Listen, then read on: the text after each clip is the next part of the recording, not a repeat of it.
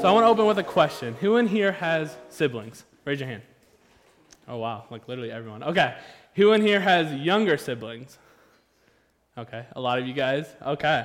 So this question I also want to pose for you guys is, why do we struggle to love someone who has wronged us?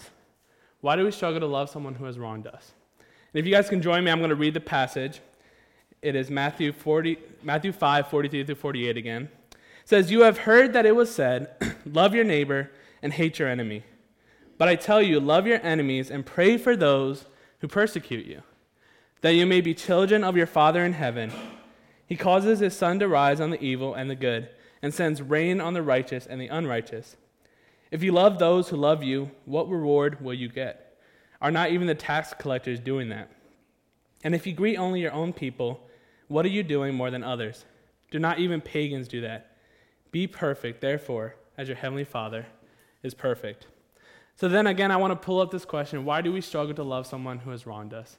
And when I asked myself this question, I was trying to think of a story, something in my life where someone offended me, someone wronged me, and I just couldn't love them back. And I struggled to forgive them. I struggled to love them. And I actually came to mind a story of my younger sister. So this might hit home for some of you guys that have younger siblings. So my younger sister, her name's Annabelle. And so just like me and Jonathan, we're really close in age. We're the two youngest, so we spent so much time together. Growing up, we did everything together. Whether that was her playing with her Barbies, me playing with my G.I. Joes, and us playing together, or just going out and playing on the playground. We did absolutely everything together. So this had pros and cons to it, however. So there would be days where we were the bestest of friends. But then there were some days where we just did not get along at all, and we butt heads quite a bit. This still kind of happens today, but it's gotten better. But in that, we would have some days, again, that we just did not get along. Now, Annabelle had a secret weapon, and her secret weapon caused a lot of bloodshed and a lot of harm. Her secret weapon was her nails. Now, Annabelle, when she would get upset, she would claw and she would scratch. So growing up, that was her thing. She was known for clawing and she was known for scratching. I literally have permanent scars, if you guys want to see it, on my arm from my sister scratching me. I'm sure Jonathan has the same. So that was Annabelle's way of when she did not get what she wanted, she would claw, she would scratch. And sometimes when this would happen, I would be so mad that I would not talk to her for days. We literally lived in the same household, and I would completely avoid her. I literally could not pull myself together to love her. I couldn't do it. I could not pull myself together to forgive her, to love her, because I would be so upset, and there'd be days that go by where we just wouldn't talk. Now, I'm going to tie that back in, and you're going to see why I brought this story up. Because in this passage, Jesus contrasts between what is being said in Moses' law, which is, you shall love your neighbor and hate your enemy. Now, this command, love your neighbor and hate your enemy, sounds pretty good to our flesh, right? That sounds pretty easy. Like, I can love someone that's close to me, and then my enemy, I'm okay with hating them, because that's what our natural flesh wants to do. But the contrast and Jesus' application is the complete opposite, which is love your enemies and pray for those who persecute you.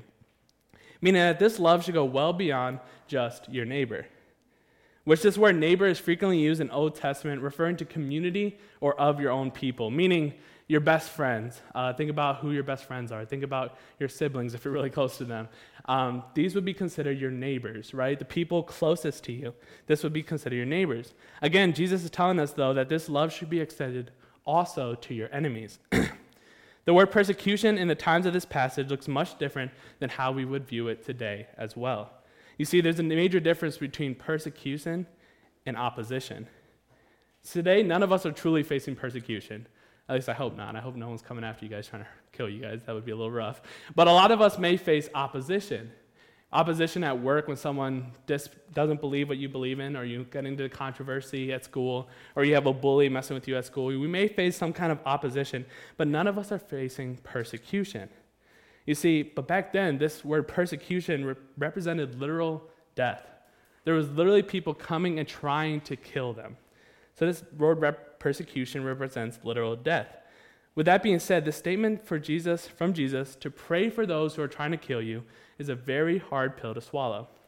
One thing I also want to point out is when it says pray for them, I'm not praying that like a neighboring army will come over and knock these guys out and take them out. No, I'm not praying that they wake up with bed bugs in their bed. No, what they're praying for is that their livestock is growing well, that their cattle is growing, that their crops are growing, that their kids are healthy. Today, what that may look like is, let's say you have a bully at school, someone's messing with you, you have opposition with someone else, and you are literally praying that they have a great day tomorrow. You're praying that they had the best dinner ever. I pray that for Christmas he gets the Xbox he wants. Again, as you guys think about that, that is a hard pill to swallow. Why would we love someone who is doing the complete opposite towards us? You see, this mindset leads us to the core issue of selfishness, and it's our issue here. Our selfish pride often makes us feel like we deserve to be treated a certain way, that we deserve something, and when opposition is placed against us, we tend to react with the same motive back to them, similarly to how I would react to my younger sister when she would come against me. Our natural flesh desire is to react with the same motive back to them. We believe others deserve to be treated a certain way based on how they treat us. We tend to love only those who love us back. Now, God's love, however, highlights grace and forgiveness, and that we are called to love even those who have wronged us. You see, just like the individuals who have wronged us deserve some type of retaliation, we too deserve a punishment for our sins. We too before coming to Christ, were enemies of Him.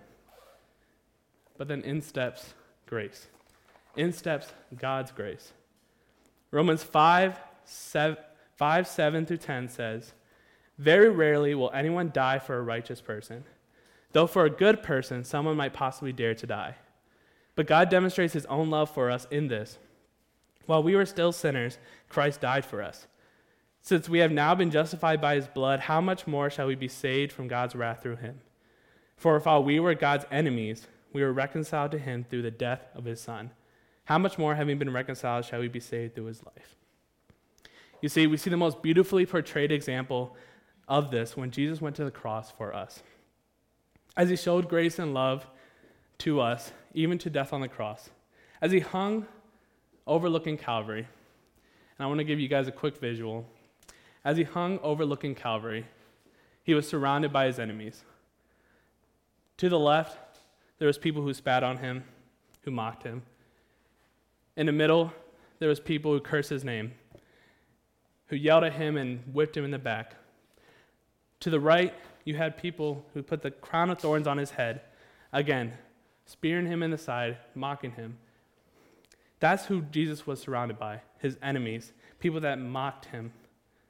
And in that moment, His love is displayed when He says, "Forgive them, Father, for they know not what they do." I want to read 1 Peter 2:21-24. And it says, "To this you were called, because Christ suffered for you, leaving you an example that you should follow in His steps.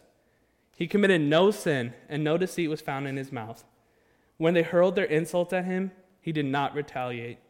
When He suffered, He made no threats. Instead, He entrusted Himself to Him who judges justly. He Himself bore our sins in His body on the cross, so that we might die to sins and live for righteousness. By His wounds you have been healed." We can love because He first loved us. You see, He set the example. Now you guys may be sitting here listening, and you're like, okay, I get it, Sway. We have this issue, right? Our sin nature and our flesh only wants to love those who love us back. I also get it that Jesus sets the example. Jesus loves unconditionally, and it's beautifully portrayed here on the cross. But you also may be sitting here and be like, well, I'm not Jesus, right? How am I supposed to do that? How do we do this? How do we apply the same love that Christ demonstrates towards us? We do this by abiding in the vine. You see, the first fruit of the Spirit is love. In that passage, however, it does not say simply, go love more, go be more patient, go be more kind. No, the only command in that passage is to abide in the vine, and love will be the fruit of it. We are called to abide in the vine. We are called to abide in Him because love is selfless and sacrificial.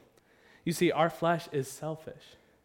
Therefore, we cannot achieve the type of love God is calling us to unless we are being led by the Holy Spirit through abiding in Him, through a relationship with Jesus.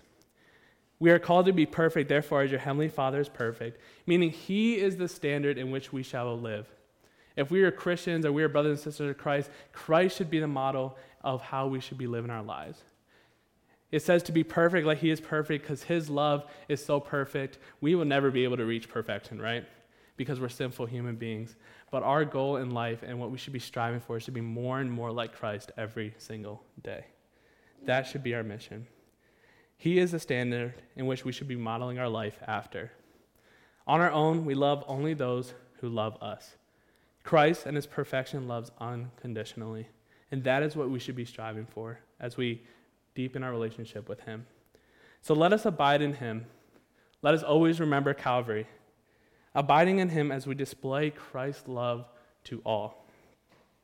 In order to love others, even our enemies, like God designed us to, we need to acknowledge and understand the depth of love that he displayed when he died on Calvary for you and me.